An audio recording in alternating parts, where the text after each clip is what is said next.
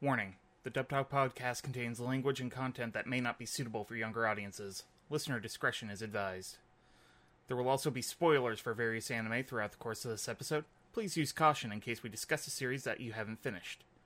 Finally, the opinions expressed are those of the individual participants and may not reflect the Dub Talk podcast as a whole. Enjoy the show. Avast ye hearties, and welcome to a brand new episode of Dub Talk Retro. A show where a bunch of nerds get together and talk about animation from yesteryear and the English language track that accompanies it. I am your host for this evening, Patrick, and joining me today is Noah. Heavens to Murgatroyd! It's the spirit of 1776 here to go on this flying adventure! Now even! Hey, I gets to know. What makes you so funky? They never quite answer that question. God. That show didn't even have anything funky in it. Like there's no funk music or anything. It was very, very white. Including the ghost. And that was a very Harvey Birdman reference I just made. I haven't seen very much of that show. I'm sorry. It came out in the time where I wasn't watching a lot of Adult Swim. You should. It's like a love letter to Hanna-Barbera. I know. Anyway. You would really enjoy it. Also joining me is one Mr. Amon, our skeleton pirate of the Dub Talk crew. Amon's trying to communicate, but as a skeleton, he has no voice box anymore, so he's just going to clack his teeth in the corner here. Amon, I gotta ask. I saw a reference to that Skeleton Bookman show earlier today, so I gotta ask if you would get the reference. We're looking for this really popular BL manga. What do you have a suggestion? Oh no, that is Special Yaoi Book. I was hoping you'd reference the Epic of Gilgamesh. It's... See, the one that always comes to mind is some guy comes in asking for like a really short, self-contained shoujo manga, and when later in the episode, at the end, when the clerk who was helping that person comes back into the oh, what did he buy? And it's like, he just bought Berserk. What? That's like the opposite. I love Honda Exactly. Kun. Look, as someone who was working in a comic book store and that come out, it's like, yeah, that is it. Well, I'm Dump glad, it, you cowards. well, I'm glad we got all the people who are into the old material here, because as I understand, we're going to be covering something that was created before any of us were born, and possibly even many of our parents were born. Or at least close. So, Flying Phantom Ship, before I get into the actual summary of the film itself, actually has a little bit of an interesting history.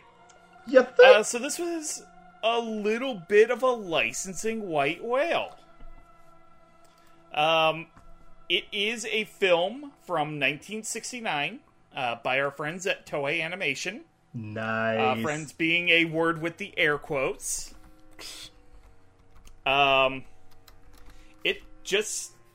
It's been a thing people have talked about because the, like, you look at the animation, like, the credits of animators, and there is, like, everybody there. Mm-hmm. Including one Hayao Miyazaki. Who's that guy? Who did key animation for the film. And I believe there was, like, a couple of other Ghibli folks who were here as well. But for whatever reason, it just kind of sat there unlicensed for the good part of about 5 decades. And then suddenly, as you do, May of this year, we had a bit of a discotheque day where they just said, hey, we got it. And you know what? We're going to dub it. So that is why we are here today, to discuss that dub. What? Why? Like, I mean, we'll get into the merits of the movie itself, but I could not find a reason why they picked this of all things. There's usually when I see something like this, like a forgotten or obscure or just old material being licensed, it's because it was included as a package deal with something else. So does anyone know if this was like buy one good thing, get a obscure Toei movie for free kind of thing going on? I'm sure they just kind of had communications with Toei, and they're just like, yeah, we got this. You want it? Sure. Yeah, I do think it helps that I do think this show has a little bit of cachet in the American anime world. Not recently, obviously. Mm-hmm. But I'll get into this more. But this Blu-ray happens to come with a commentary track. And they actually they briefly mentioned at the beginning that one of the hosts mentioned, like, I might call it by the title that I think of it as, which is Flying Ghost Ship. Which I'm not sure why I have that, but it's almost certainly because that's what it was listed on some tape trading list that I saw like a billion years ago. That would make sense. So that's what it's called in my brain. I mean, it doesn't have the alliteration of Flying Phantom Ship, but I can see why it would have been translated as that. Yes. Flying Phantom Ship's a much better title, I would agree. It's very fun to say. It really is. Almost as much fun as actually watching it, which... Can we just get into the... It was a trip. The bizarre mesh of different genres and stories crammed into this wonderful boys' adventure of a movie. Oh, yeah.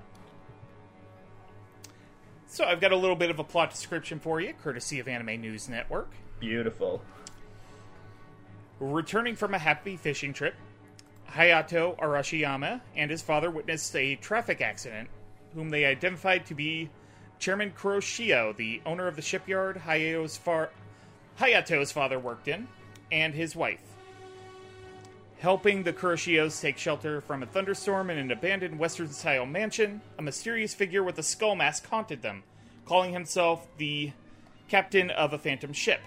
A few days later, a giant robot calling itself a messenger of the phantom ship appeared from nowhere and attacked the seaside city, killing many civilians, including Hayato's parents. Hayato's father told him a big secret before drawing his last breath. To avenge his parents, Hayato joined the volunteer defense force organized by Chairman Kuroshio, yet he stumbled upon more and more surprising and horrible secrets. Gasp. Are we allowed to share on recording what that big secret was that Hayato's father told him before he died? I feel like you should not be getting into a podcast for a 60-minute movie and assuming you will not be spoiled, because what exactly are we going to discuss then? It's a good point. The first 10 minutes of the movie? I think not.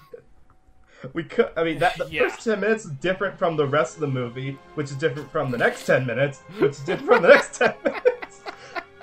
I mean, we've got a character that we'll be talking about that only shows up in, like, the last 15 minutes, so we're going to be spoiling some shit. And, the big secret is Hayato is not the son of the Arashiyamas. Mm-hmm. But we'll get to that in a little bit. That we will. Mm-hmm.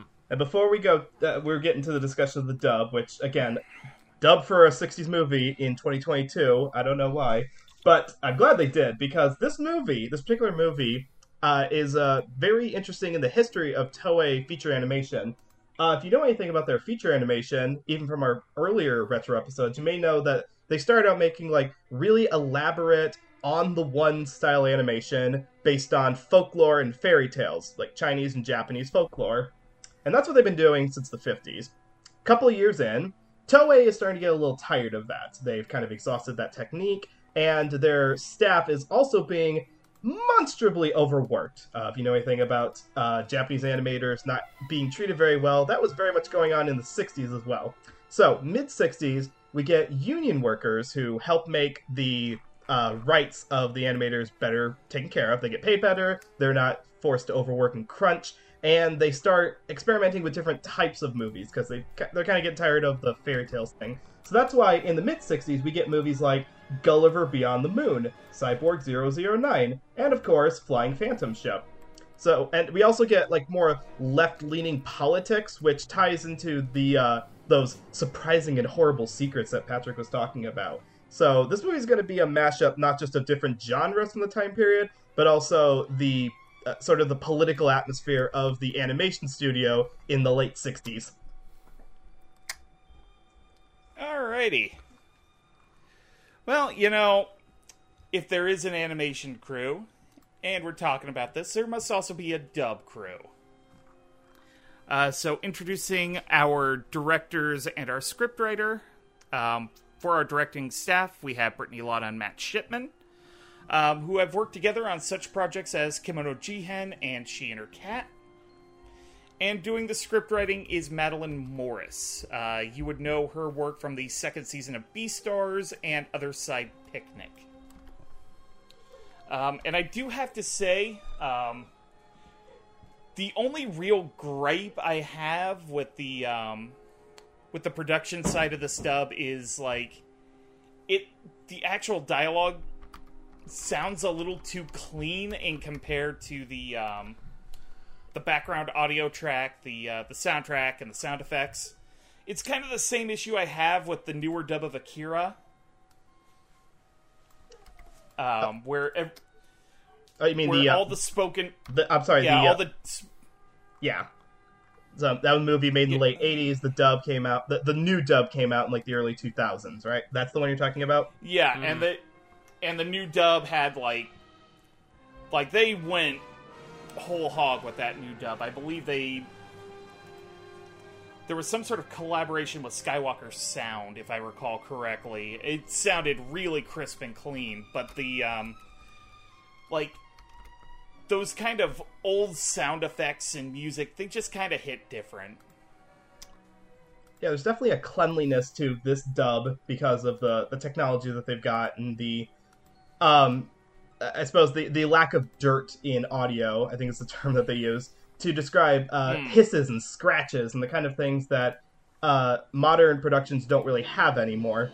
I was honestly surprised that they were able to get a copy of this movie with the background and music intact, but without the audio. So yeah.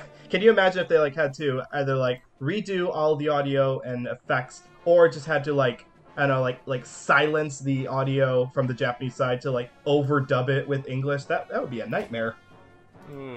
Not fun. Yeah.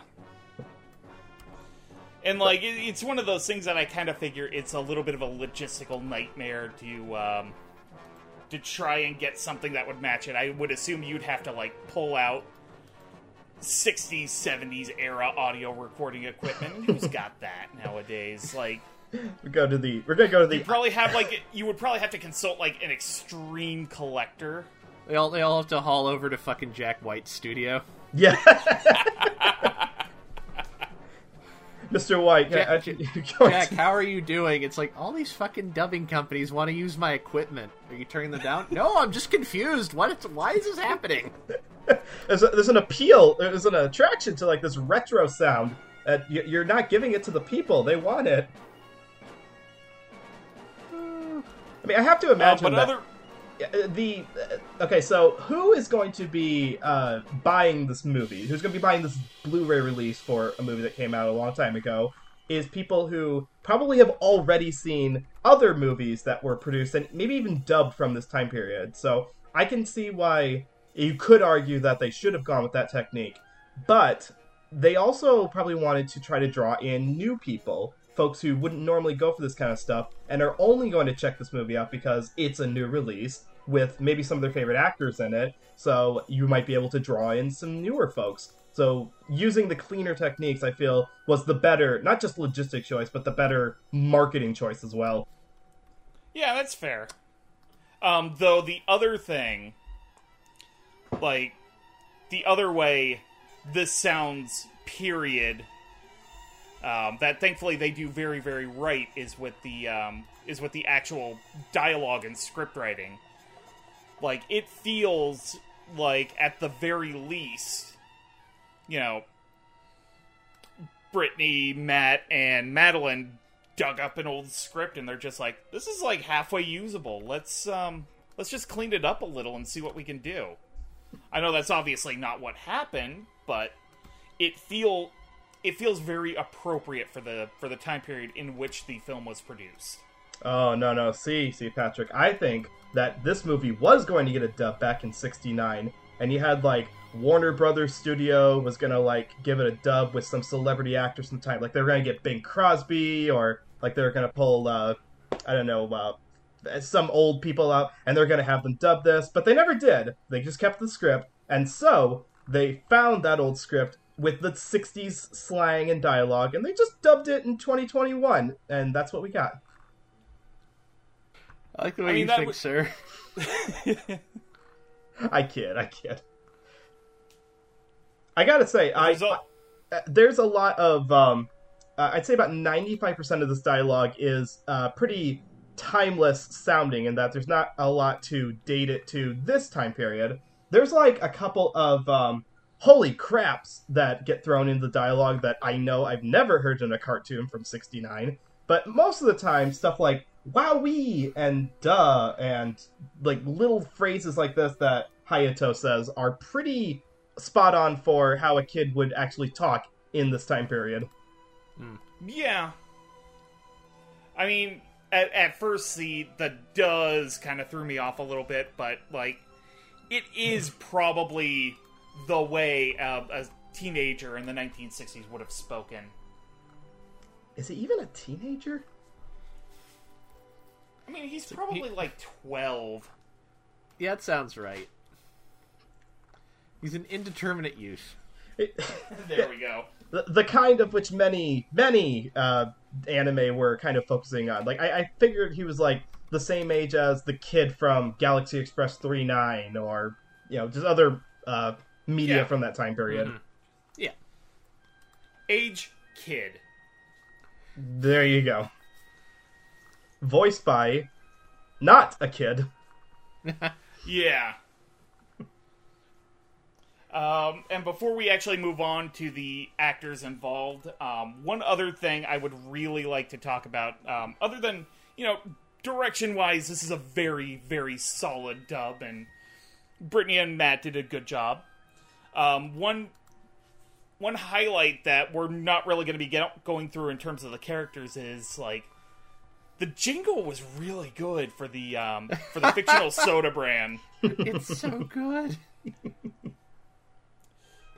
It's so good. Like they got Safberry and I believe Yoongi Chang to do the vocals for it. It's great. It sounds like an actual product you would probably be,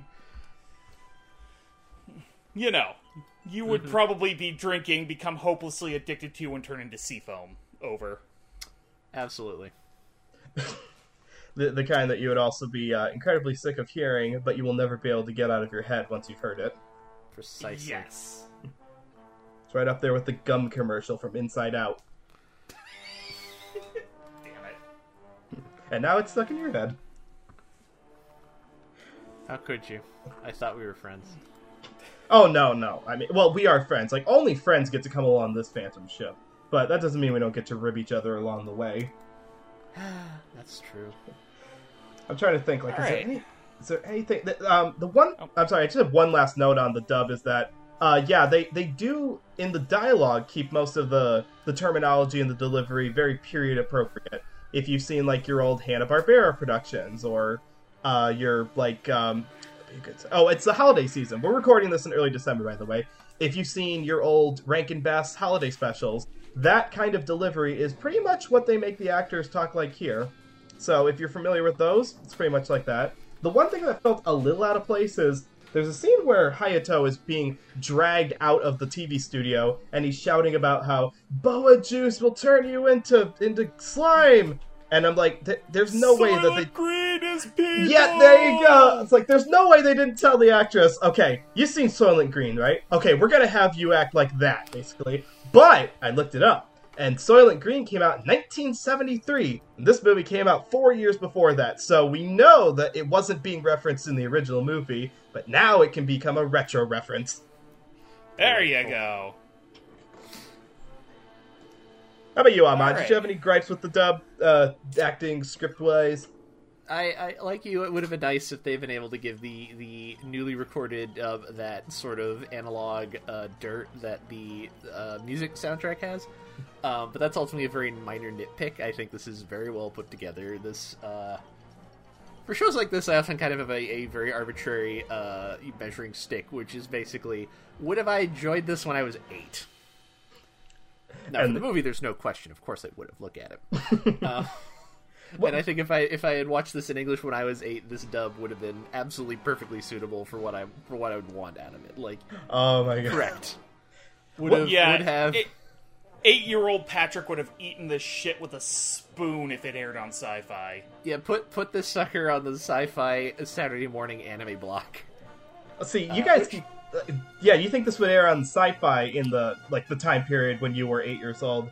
I'm thinking of this could have been like a Disney Channel kind of thing back in that era where Disney was like they would license everything because they didn't have a bunch of their own stuff yet. So you would get stuff like this, like they had that on their channel. Yeah, that or Nickelodeon in the late 80s, early 90s.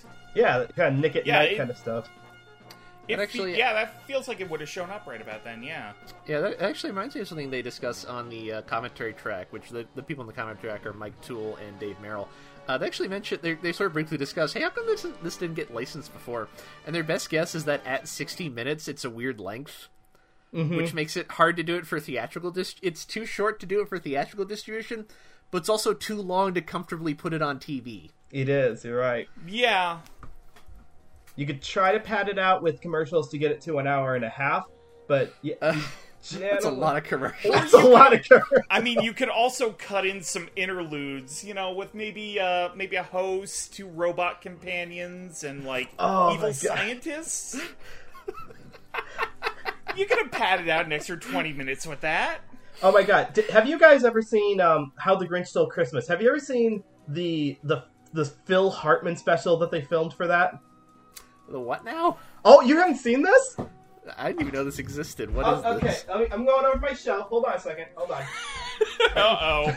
First of all, Noah's going to the shelf. First of all, props to Jenny, because she found the DVD version of How the Grinch Stole Christmas, the deluxe edition, in Goodwill, so thank you for buying that for me, honey. But okay, so apparently back in the early 90s, TNT, you remember that channel? Yep. They made this little featurette, basically showing how the Grinch Stole Christmas got made, and it's hosted by none other than SNL alumni Phil Hartman, and he's doing this. He's got this suave butler persona going on, and he's it's really interesting. And yeah, that's the kind of thing that I would love to see to do with this movie for a television broadcast to pad it out. Also, Jennifer standing right next to me giving me the look. Hi, I just one thing, that when I first brought that home, you were like, what did you buy that for? We already have it on VHS. Until you discovered that it had bonus features. It's true. Thank you, honey. I mean, I do like the VHS, but this is good too. Thank you. Plus, you're the only man I know who would respond to that with, but we already have it on VHS. They're saying you're the only one I know who would say why we already have it on VHS. Exactly. I had the same reaction when she bought a DVD version of A Christmas Story, by the way. I love you, honey. Yeah. I'm sorry. Okay. So I think at this point we should probably start introducing the characters. Mm-hmm. Yeah, before we do that, I do want to mention one bit of a pedigree about this movie. Sure. Which I don't think is very obvious, because I think if this shows up in the credits, it's in Japanese, and so if you don't know what to look for. This is based on a short 1-volume manga that is by a guy named Shotaro Ishinomori. Do you know who that is? Is that the Gundam guy? Oh, no. That is the... Kill 'em all, Isn't Tamino. that the Power Rangers, Kamen Riders, Cyborg 009 guy? Correct. He's Oh! like the big granddaddy of shonen manga that no one in this country knows about, because 2 series of his have ever been released in English. I mean, I remember when I first saw Cyborg 009, you see the characters with the big noses, I'm like, oh, this is a Tezuka thing, right? And then I got bitch slapped by a guy at a convention. In fairness, I did track down a little someone had posted a translation of this online, and I did look at it reading it. It's this is very Ertzet's Tezuka. It's not. He's a little too he's not Tezuka because Tezuka isn't capable of being this unclassy. It's a little too rough and tumble, but, like, you could tell he's coming from the same level of, like, it's action, but some of the people should look funny, too. Mm-hmm. Anyways, the manga is very, very different. It's an extremely loose adaptation, which is sort of interesting. I like the movie better because the skeleton captain actually looks like a skeleton. Did he In the not comic, in the only... No, he has, like, this, I don't know how to describe it. It's like kind of like a white featureless mask with sort of like Vegeta hair on top is how I describe it. Kind of like really pointy. Here, I'm gonna look. And then all of Google his, this. and then all of his goons have like skeleton costumes, which is neat. But I like it more when he's literally just like some crusty sea captain who's a skeleton. That's great. Okay, I think I found It's the a good manga aesthetic. cover. It is great. It's a great aesthetic. Yeah, you're right. Look. Anyways, we should get on to the characters now. Yes. Thank you for Alright. telling me where that's from, by the way, because I wasn't sure where this was adapted from. So thank you for pointing that out. You're welcome. Alright, so first and foremost, we have the Arashiyamas. Hayato, the son, who is actually adopted. We also have the father, Mr. Arashiyama, who tragically dies like 15 minutes into the movie. We also have Hayato's dog, Jack. Who is basically just the comedy relief of the movie. The mysterious phantom ship captain who, spoiler alert, ends up being Hayato's real dad. Surprise. Ruriko, who shows up in the last 15 minutes, who's just kind of another orphan that the captain kind of picked up, and like there was a point near the end of the movie where she was talking about how she was an orphan, and I'm just like, oh no, you are not going to fucking make her the real daughter of the Arashiyamas, are you? It didn't end up happening. Your But- brain works in a weird way. I don't think anyone else theorized that was going to be the thing that happened. And then last but not least, we have Mr. Kuroshio, the CEO of this company. He's basically the bad guy who makes a bunch of robots and gets turned to sea foam by a giant robot crab. This movie is nuts, ladies and gentlemen. a new thing every 10 minutes. And then we have his military advisor, Hanawa. He just kind of sucks at his job and gets, like, Bond villained. Like, push the button and he gets sent down a trap hole. Is he the one who gets? Yeah, is he the one who gets sent down the big collapsing chair thing? The chair, yeah. I believe so, yeah. What a Oh, yeah. sap! Alright, and in terms of actors for those characters, Hanawa is played by Rick Zeef. You know him as characters like Shusuke Amagai in Bleach, Koichi in A Letter to Momo, and he was also Simon in Steamboy. Fun fact, according to ANN, he also directed the dub for Steamboy. Wow, that's a while ago. Mr. Kuroshio is played by Lucas Schunemann. You would know him from such roles as Oniguno from One Piece, and Negroponte from Legend of Galactic Heroes, Dinoya Tesa. Ruriko is played by Julia Gu. You would know her from such roles as Kiki and Love Live Superstar. Latifa in Seirei Genseki, Spirit Chronicles. And Moria in... Okay, here comes another mouthful. Life with an Ordinary Guy Who Reincarnated It... Life with an Ordinary Guy Who Reincarnated into a Total Fantasy Knockout. There we go, third time's the charm. There's a little clap. Well The deserved. captain of the Phantom Ship is played by one Patrick Seitz. You would know him from such characters as Kenpachi Zaraki in Bleach, Dopo Kunakita in Bungo Stray Dogs, and Senji Kiyomasa in Dead Man Wonderland, among a great many other things. You thought that he was your father, but it was I, the Phantom Ship Captain! Jack the Dog is played by Kellen Goff. You would know Kellen Goff from such roles as Porco Galliard in Attack on Titan, Kochi Yatake in Given, and Hoodlum in Akudama Drive. Mr. Arashiyama is played by Frank Dodaro. You would know him from such roles as Draluk in The Vampire Dies in No Time. Watch that, it is a fun dub. Leif Erikson in the Netflix dub of Vinland Saga. And Starscream in Transformers War for Cybertron, the Netflix series. And last but not least, Hayato Arashiyama is played by none other than Mona Marshall. You would know Mona Marshall from such roles as Izzy in Digimon, Toboe in Wolf's Rain, and she's also Sheila Broflovsky in South Park. Should we sing the song? Uh, Or are we not allowed I mean- to? We don't have the time for that, really. yeah, copyright's also a thing. Oh, fair enough. We'll save that for the Patreon. Subscribe to our Patreon to get us to sing the entire soundtrack to Bigger, Longer, and Uncut, the South Park movie. Yeah, we'd do it. If somebody gives us like $100 on Patreon, we'll fucking do it. Okay, so let's screw all of the voice actors here. Screw all of that right now. And let me just focus on Kellen Goff for just a second. I just want to get this out of the way right now. So, Jack is a dog. And he's like a Great Dane-looking character. And we first see him in a haunted house. So, someone on this call, please tell me, how is it that this movie actually came out before Scooby-Doo? Because I could have sworn that this was inspired by Scooby-Doo, but no, that show didn't come out until 3 months after this movie came out in Japan. How is that possible? It's To even be better. fair- It didn't. To be Yes. fair, Scooby-Doo is a Great Dane. Jack would appear to be some sort of Mastiff mix. Okay, fine.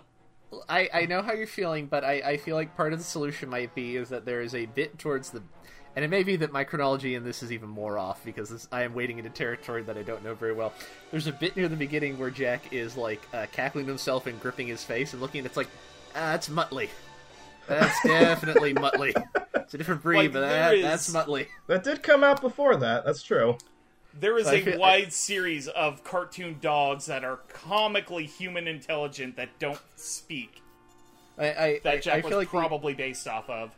the synchronicity of this and Scooby-Doo is notable, but yes, I think they are both ultimately drawing on a maybe not super long, but they both have antecedents. they probably have con and antecedents they're both drawing on, and that's how we get this. Let's give our character a large dog to be funny with. It could, Yeah. I mean, In the 1969. the character designer for all of the Hanna-Barbera characters, including Scooby-Doo, was Japanese himself, so there's a possibility. Well, You're there probably you right. go. Yeah. Anyways, But I just want to get that out on of the way. that note, like, Kellen Goff does give Jack this sort of Hanna-Barbera cartoonish quality. It's great, and it's fun. Yeah. Oh yeah. Like, there's really not much to say, because all he's really doing is, like, animal effects. Yeah. But then again, I mentioned Porco from Attack on Titan for a reason, because he's... Well, I'm not going to spoil anything, but, like, it's a character that gets to make, like, really animal noises that really kind of lends itself well to a character like a semi-talking dog. Mm-hmm. Yeah, it's much more cartoonish than a realistic animal. And Toei had done this in a lot of their movies. Like, going back to their first one, Panda the Magic Serpent had anthropomorphized animals, but they were very much non-speaking animals. So this is in the wheelhouse of what Toei had done before. And I mean, honestly, like, Rick Zeef and Lucas Schunemann just being the two, like, goonish bad guys who are, like, there's this sort of stepping ladder of bad guys where it's just like, yeah, the military guy gets James Bond villained with the little button and the descending trapdoor. Hani And was you got Mr. Hani was an interesting addition because he shows up in the movie after we've been in the haunted house for 10 minutes, and I thought, okay, this movie is going to be a haunted house movie after the car crash happens, but then Haniwa shows up, just kind of like, yeah, your butler told me you were here, and then black cut to, okay, we're done with the haunted house, let's go to the next part of the story. So he quite literally cuts the movie down by showing up. This movie is super efficient with its hour-long runtime. It gives you the bang for your buck. But he's You will also, not be bored. like, he's really good at that. Rick Zeef is really good at that kind of sniveling henchman kind of deal. And then the funniest part is, like, Mr. Kuroshio is propped up in the latter half of the film to be the main bad guy. Oh no, it's the soda company. Like, a massive conspiracy with this soda company, like, creating sea creature robots to attack Japan. It's great. I don't know if Futurama will ever fess up to it, but that sounds kind of similar to that one episode with, what was the drink that they found out was Slurm. Yeah. I had a very similar reaction to that episode. What can we say? Soft drinks are evil. I hear they have a soft drink that's made out of people. Is it any good? No. It varies from person to person. Oh, Soylent Cola, Good night, the other joke from that Futurama episode. What? The Soylent Cola, that was the name of the soda you were referring to. Yes, thank you. It's been a while since I've seen that TV show too.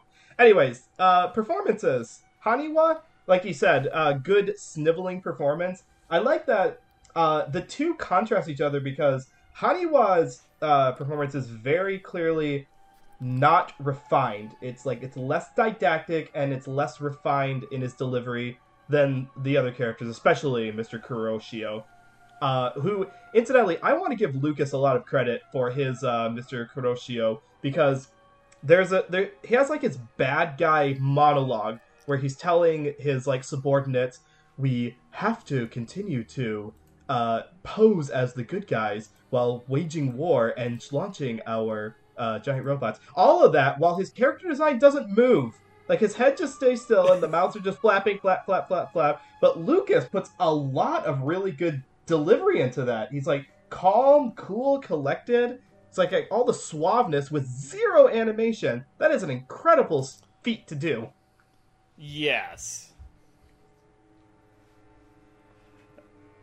And then, continuing up the list, like, I actually really like Julia Gu, even though the character of Ruriko really just shows up, doesn't really get the opportunity to do much except, like, explain, oh, this is how this ship system works. We might be able to use that in the war against Boa Juice.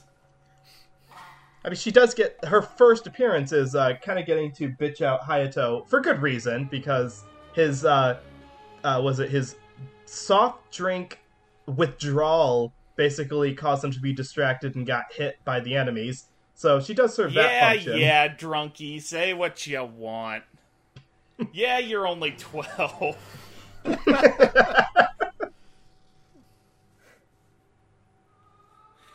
Like, Being no, 12 no. isn't an excuse. But yeah, I like her delivery too. I like that she's got like this like, how did I write down? It's like, it's very clear pronunciation with like a lilting delivery that I don't know exactly how young she's supposed to be, but it definitely is like a pre-high school age sounding voice. And Although honestly, I don't know like, how old she is.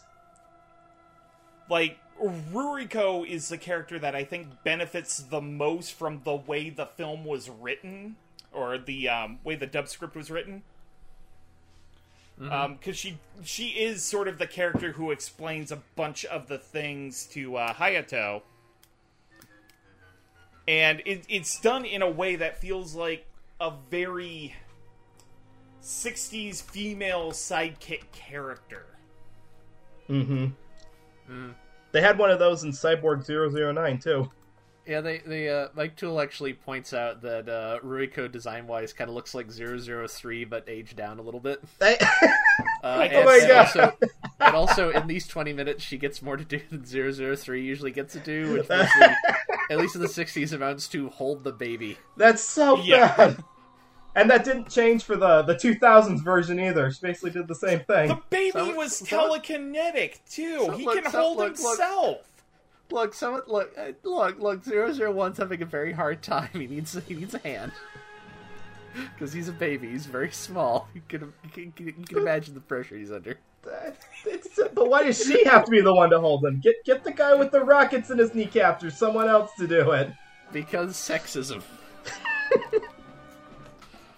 Yeah, luckily, she gets off much better in this movie. I don't think this movie passes the Bechdel test because she is the only female character. And no, the mom does not count. She dies before she gets to do anything. But at the very least, Ruriko doesn't get to be just a love interest. You know, she's actually there to help out. I mean, on that note, since we brought up Mrs. Arashiyama, yeah, like, Anyako gets, like, 2 or 3 lines in the entire film. Mm-hmm. She did a good job with it, but there's just, like, so little there. She does that one scream really nicely. Yeah. I hope she got paid well for that. Me too. I'm laughing that. I'm sorry. I'm laughing that the commentary mentioned that Ruriko looked like 003. I hadn't heard that commentary, and I still made the same connection. I mean, it's a very easy connection to make. Yeah, it is. You're right. And yeah, Patrick Seitz as the captain of the Phantom ship. Perfect. No notes. Yep. Yes. He's kind of a dork. He is a bit of a dork once he finally reveals himself. The bit of like, oh, I started wearing it because my face was all burned up, but once I healed up, I was just used to it and kept doing it. That's all. He doesn't. He does. That's like that's a very me way of going through life. It's like I got used to it, kept doing it. Also, secretly, obfuscate the fact that he's mostly doing it because it looks cool. Did you know? I'm sorry. Did you read the manga to find out if that's also the reason he has a skeleton face in that story? I mostly read. I think there he's actually just doing it to like obscure his identity. There's no particular reason beyond that. Okay. I just want to read it. Mostly it was just it's like, oh, this is short. I can probably read this before we record the episode. Yeah, I find adaptations interesting, especially at times like this when like there's very little pressure to have like adaptational fidelity. So what do they do with it when they're given this general outline? Yeah, not just because there's not a whole lot of material to work with, but there's also not the fanboy army that'll get pissed off if you change anything. Precisely. Yep. Like, who's gonna flame up the message boards because the movie adaptation of Flying Phantom Ship isn't the same as the manga? Come on. I mean, message board in the 1960s, what are they gonna do? Write it on a piece of paper and thumbtack it? Toei just has a guy who just opens up the generalized mail. It's like, throw that in the trash. But he spent so long writing that letter. More fuel for the boiler. But yeah, the thing I find absolutely hilarious about the Phantom Ship Captain is here he is, like, branded this absolute terrorist. He rescues this 12-year-old boy and then promptly explains to him in the middle of this mind control soda hangover how the entire ship works. Oh yeah. Down to the magnet beams and the nuclear reactor. Which plays a factor in the climax, by the way, ladies and gentlemen. This ship is nuclear. Yeah, that's another good thing about this movie is that, yeah, it's kind of random and goes really quickly, but everything that's set up does kind of come into play at some point in the movie, so nothing's wasted. It's all a killer, Chekhov's no gun. Yeah. A Chekhov's ship, if you will. Chekhov's Adventure Series for Boys, cutaway illustration explaining what everything does. But as Amon said, like, Patrick Seitz's performance is a 10 out of 10, no notes. Like, he came in there clearly knowing what he was doing. Mm-hmm. And he played him up like an absolute lovable dork, and it's great. I can't comment or compliment it any further than I already have. Which is the same thing I'm actually going to say about Frank Todaro as Mr. Arashiyama, even though he really doesn't get a ton to do. He has one amazing death speech, though. that was a good, like, 5-10 minute death speech, too, wasn't it? Mm-hmm. It was. Like, I get it, dude. You have a lot of information to pass on, but pass on. So, like, even in... Yeah, go ahead. No, you first. But even in that scene, he never stops being a dad. Like, Frank brought 100% dad energy to this. Like, I fully expected to find out that he came to the studio in his, like, kiss the chef apron with the hat and grease on his hands from working on his car. He is, like, that much dad in his voice. Oh, how much do you want to bet that, even beyond the blooper reel, which is included on the Blu-ray, more on that after Final Thoughts, he was just cracking dad jokes in the booth. Or in his home studio, certainly. Wherever his performance ended up being recorded. Yeah, did we mention that this was who the actual dubbing studio for this was? Oh, I don't believe I actually mentioned it, but via Brittany Lotta being the director, it is via Coach's Sound. Mm-hmm. Which, if I recall correctly, nowadays is like a largely remote recording setup. Yes, they are. And props to them for that, because this... there are some dubbing studios, Crunchyroll, who don't Crunchyroll have a lot of respect for Crunchyroll letting people dub from home. Not mentioning anyone in particular, just some aren't very good about that. Just drinking this blue pop that, I don't know, it's really making me feel a little foamy at the mouth. I should probably get that checked out. Yeah, but Mr.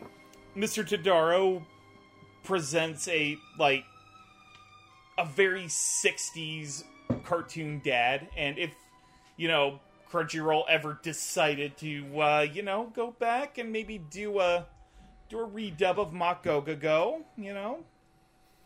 as you do.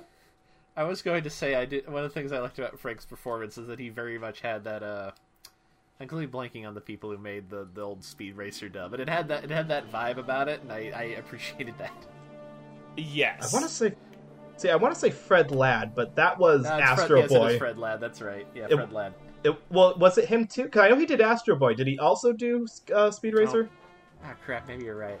I don't remember. That's why. I gotta check this out now. Damn it. I feel like that was a different time. I think there's a big enough gap that it would make more sense for it not to be than it to be, but I'm not sure. I don't know. We'll look this up later. This has nothing to do with this particular anime. Although I too question, like they said on the commentary track, why this didn't get kind of picked up at the time period. And I guess it just Japan itself, like Toei, didn't really make like a push for it to be picked up. That could have been. Yeah, I think between that and just the weird length, I think were probably the biggest detriments to it. Because like I could easily see this doing well as like one of those like Saturday matinee. Yeah, exactly, but I feel like you need to pack it with something, and there's the hard part. Mm-hmm.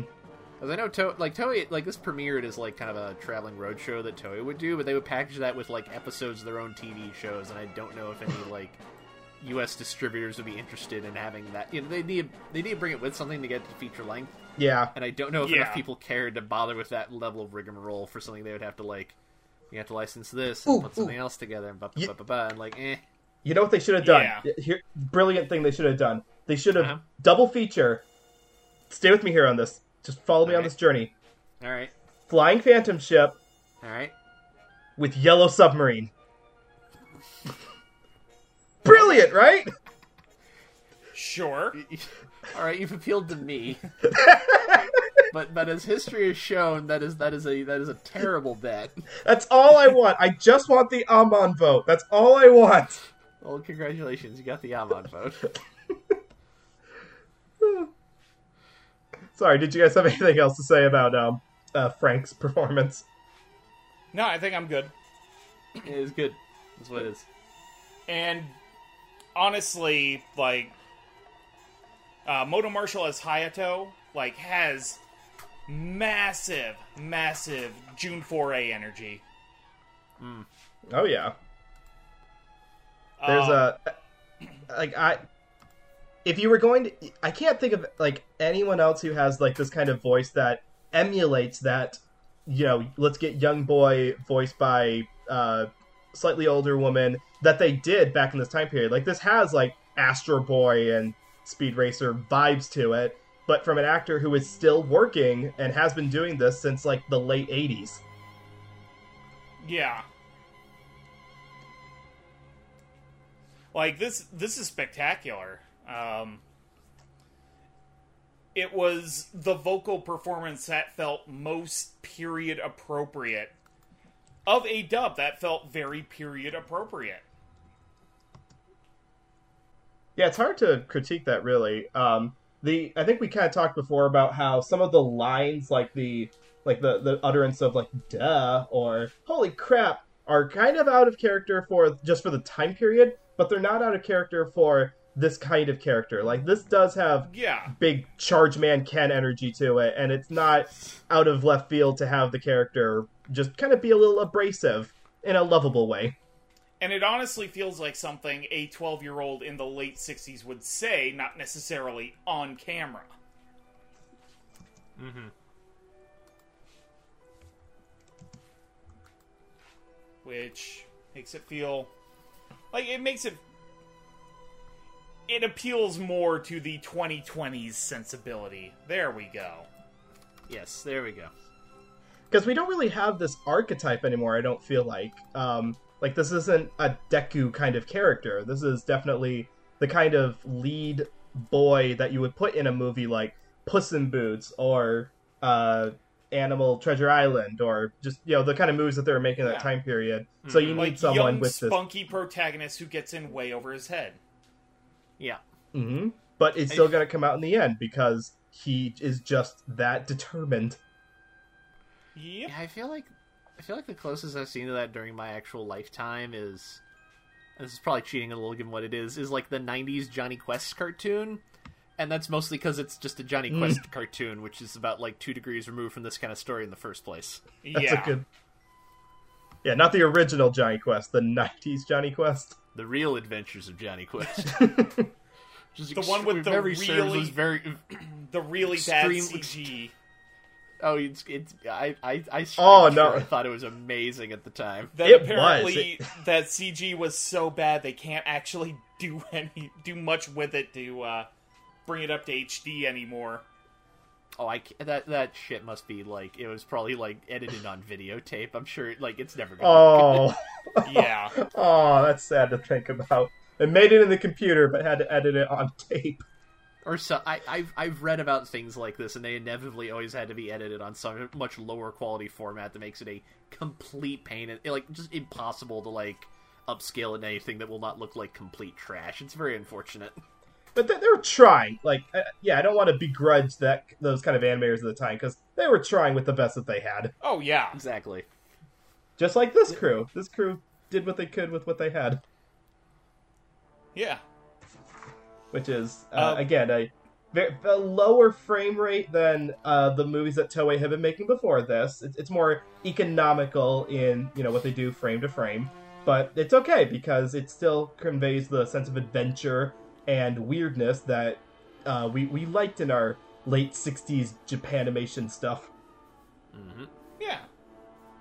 And giant enemy crabs. Can't go wrong with that. Who doesn't love plenty of giant enemy crabs? Who does not love a giant enemy crab? With plenty of weak spots to hit for bonus damage. That's a reference, people. I'm not gonna lie, it did pop into my head while watching the movie. It's kind of hard not to. Alright, so do we have any final thoughts on the film? What a goddamn delight. I'm so happy this exists. My introduction... I am so happy that this got picked up. I would have probably never found it otherwise. I probably would have seen, someone like a Mike Toole tweet about it every once in a while, like, why has this not been licensed? And think, oh, that's cool, and forget about it. So, fun fact. That is, in fact, how I learned about this movie. About 5 years ago. the backstory of this is that the website Paste had done a top 100 list of the top 100 anime movies, which got a little traction because Jason DeMarco from Toonami co-edited it basically.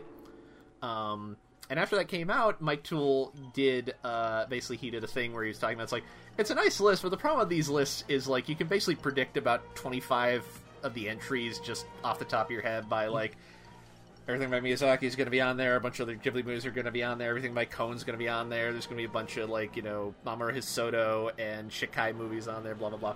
Mm-hmm. I'm going to make an alternative list, which is not here's the actual 100 best anime movies.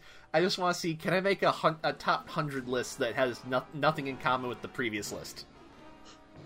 And he did, and Flying Phantom Ship is on there, and that's how I learned about it. And ever since then, it's I really want to see this movie. This sounds great. And you know what? It was. It is great. It did live up to your expectations? 100%.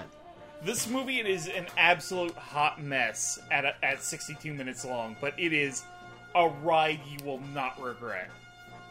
It's so just beautifully we are trying to entertain a bunch of 10-year-olds. It is 1969. They are going to get bored easily, so we need to keep up the attention. And the weirder the better. We need explosions. Keep the left turns coming. Yep.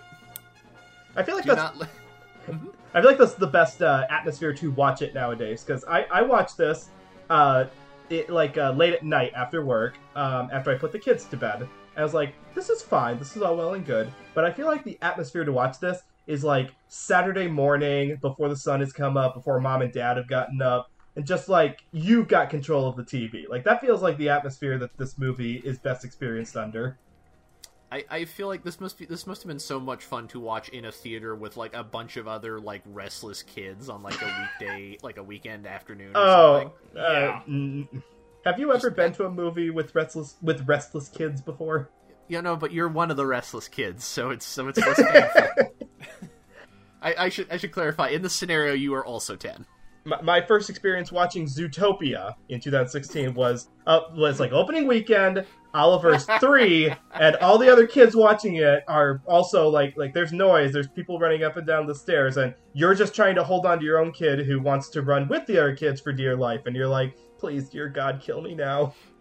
Yeah, for a movie like this, I feel like the ideal situation for watching it is on the Sci-Fi Channel at 5:30 in the morning, because your dad's passed out on the couch because he was waiting for the coffee to finish brewing. And you got control of the remote for that beautiful hour until he actually gets up and realizes that he's made the coffee already. So yeah, this dub does do that justice. There's definitely, yes, I feel, a challenge over the staff to okay, do we make it feel more modern? Do we make it feel dated like dubs from this time period? Which, please don't do that. And they didn't. They went with the respectable route of, this could easily slot into, like you guys were saying, a television broadcast of the movie from the 90s, basically, without slang or dialect that really makes it feel dated to this decade either. Yeah, the dub definitely feels like that happy middle ground between, 60s Speed Racer cheese and, the hyper-refined dubbing of this era. Mm-hmm.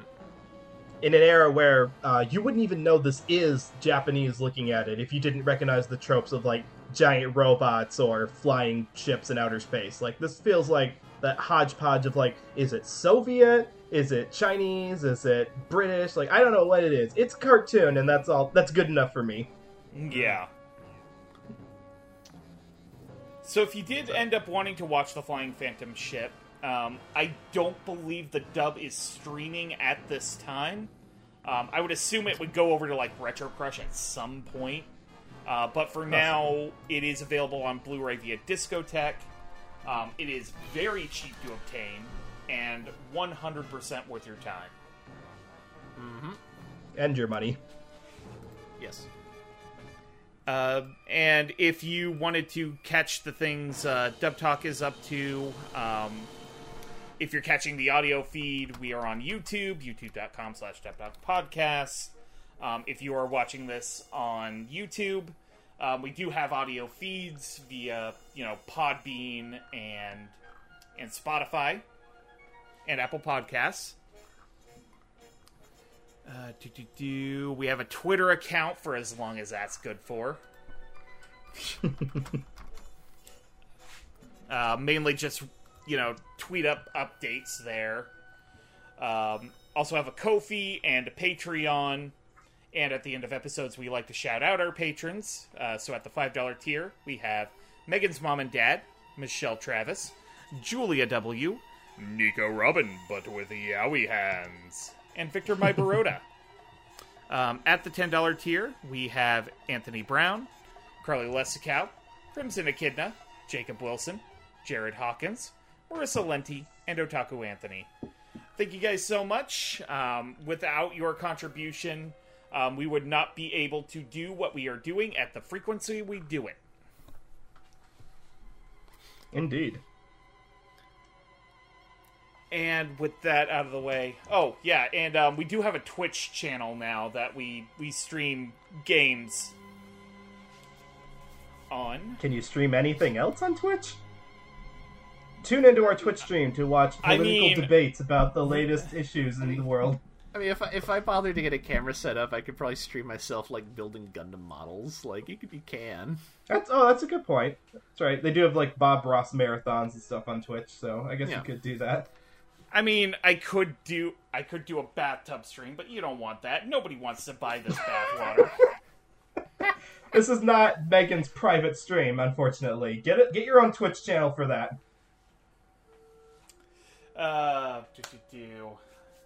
So where can we find you guys on the wide internets?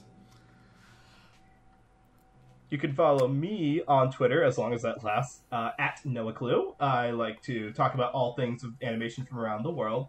And I also want to plug my YouTube channel, which is Journey Traveler is the URL, although if you just search NoahClue on YouTube, you'll probably find it very easily. And the reason I'm plugging that is because I am actually currently working on a project for the end of the year, something I've been meaning to work on, and it is kind of based around our work at Dub Talk. It's going to be an in-depth discussion highlighting all the dub changes between the original Japanese audio and the English dub for a very special series. What is that series? I will finish that very hopefully soon, and then you will find out, so look forward to that. And before I pass it on to Amon with his plugs, I want to steal his thunder by plugging a dusty old cartoon, because this movie is also dusty and old, so I want to plug another one here. We talked about Miyazaki just a little bit, because he did have work on this movie, particularly designing the giant robot that shows up.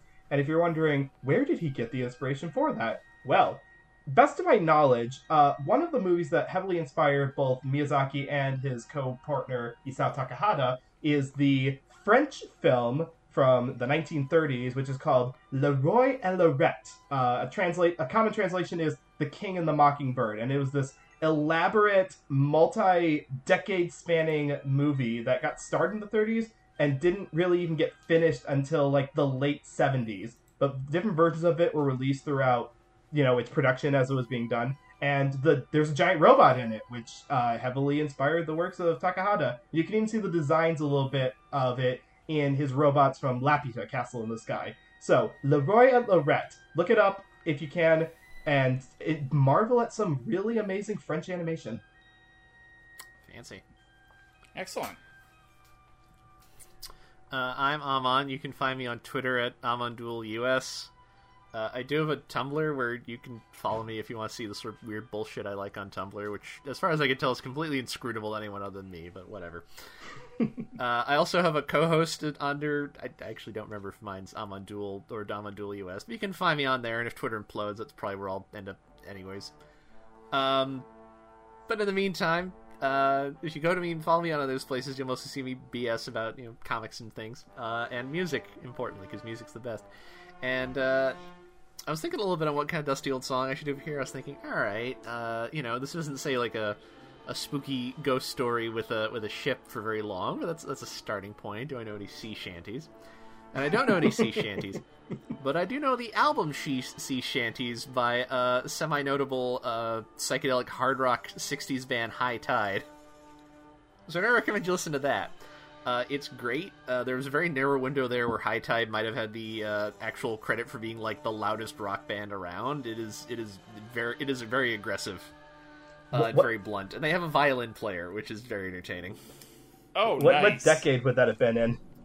Sorry, what? What decade would they have been? Did they make that album in? This first album came out in 1969. Oh, Same year as perfect. this movie. Well then, yeah, there you Hey. go. There's no better Which choice. that kind of felt like Kismet. All right, let's go with that then. That makes sense. It's very I don't know if It's all I don't pottery. think any of the 10-year-olds. Exactly.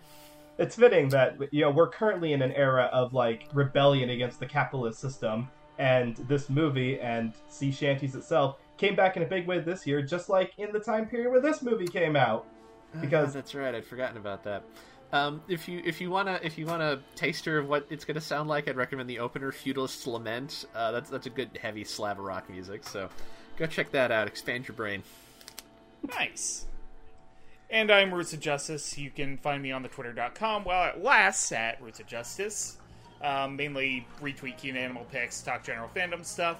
Good time? You should come see me. Also, kind of dusting off my Tumblr just in case. Also at Roots of Justice. Working on stuff. Gonna have some free time coming up probably after the holidays, so gonna try and get some stuff that I can, maybe build a spin-off off of going, so we'll see how that goes. Also have a cool thing of the day for you. If you're not already checking it out, the first 2 episodes of that sequel reboot to Willow are pretty good. And kind of taking a little bit of a play on Amon's Dusty Song. The second episode has a really, really good cover of Hurdy-Gurdy Man from this one done by a group called Sir Jude. That is the end credits song for the second episode.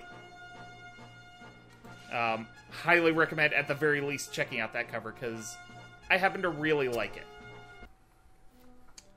With that... I just started up Feudalist Lament, and you are not. Why would you do that when we're still on stream? That's a terrible idea. There's so much fuzz guitar on this, and it's like really blaring, but it's the good kind. But it like wakes you up. This is workout music right here. Alright, so yeah, I'm gonna back up Amon's recommendation. Go check out High Tide. I don't know what any of the people are doing anymore, but this is a loud, fun album, at least in the first 5 seconds. Oh, superb. Yeah, with this that, movie was I fun. think we're going to go ahead and lift anchor and end the episode. Alright. Alright. Drinks all around. So, you guys know any good sea shanties? Yo ho, I yo know. ho, a pirate's life for me. Good I ones. know what. I know what do you do with a drunken sailor? Ah, there we go. I know a verse of what do you do with a drunken sailor. We'll Does go ahead and start does- that up as we go ahead and conclude the episode. You guys have a good one. Enjoy the rest of your evening, and otaku on that deba. aloha? Check out more retro animation from before you were born. Rock over Boston, rock on Chicago. And click.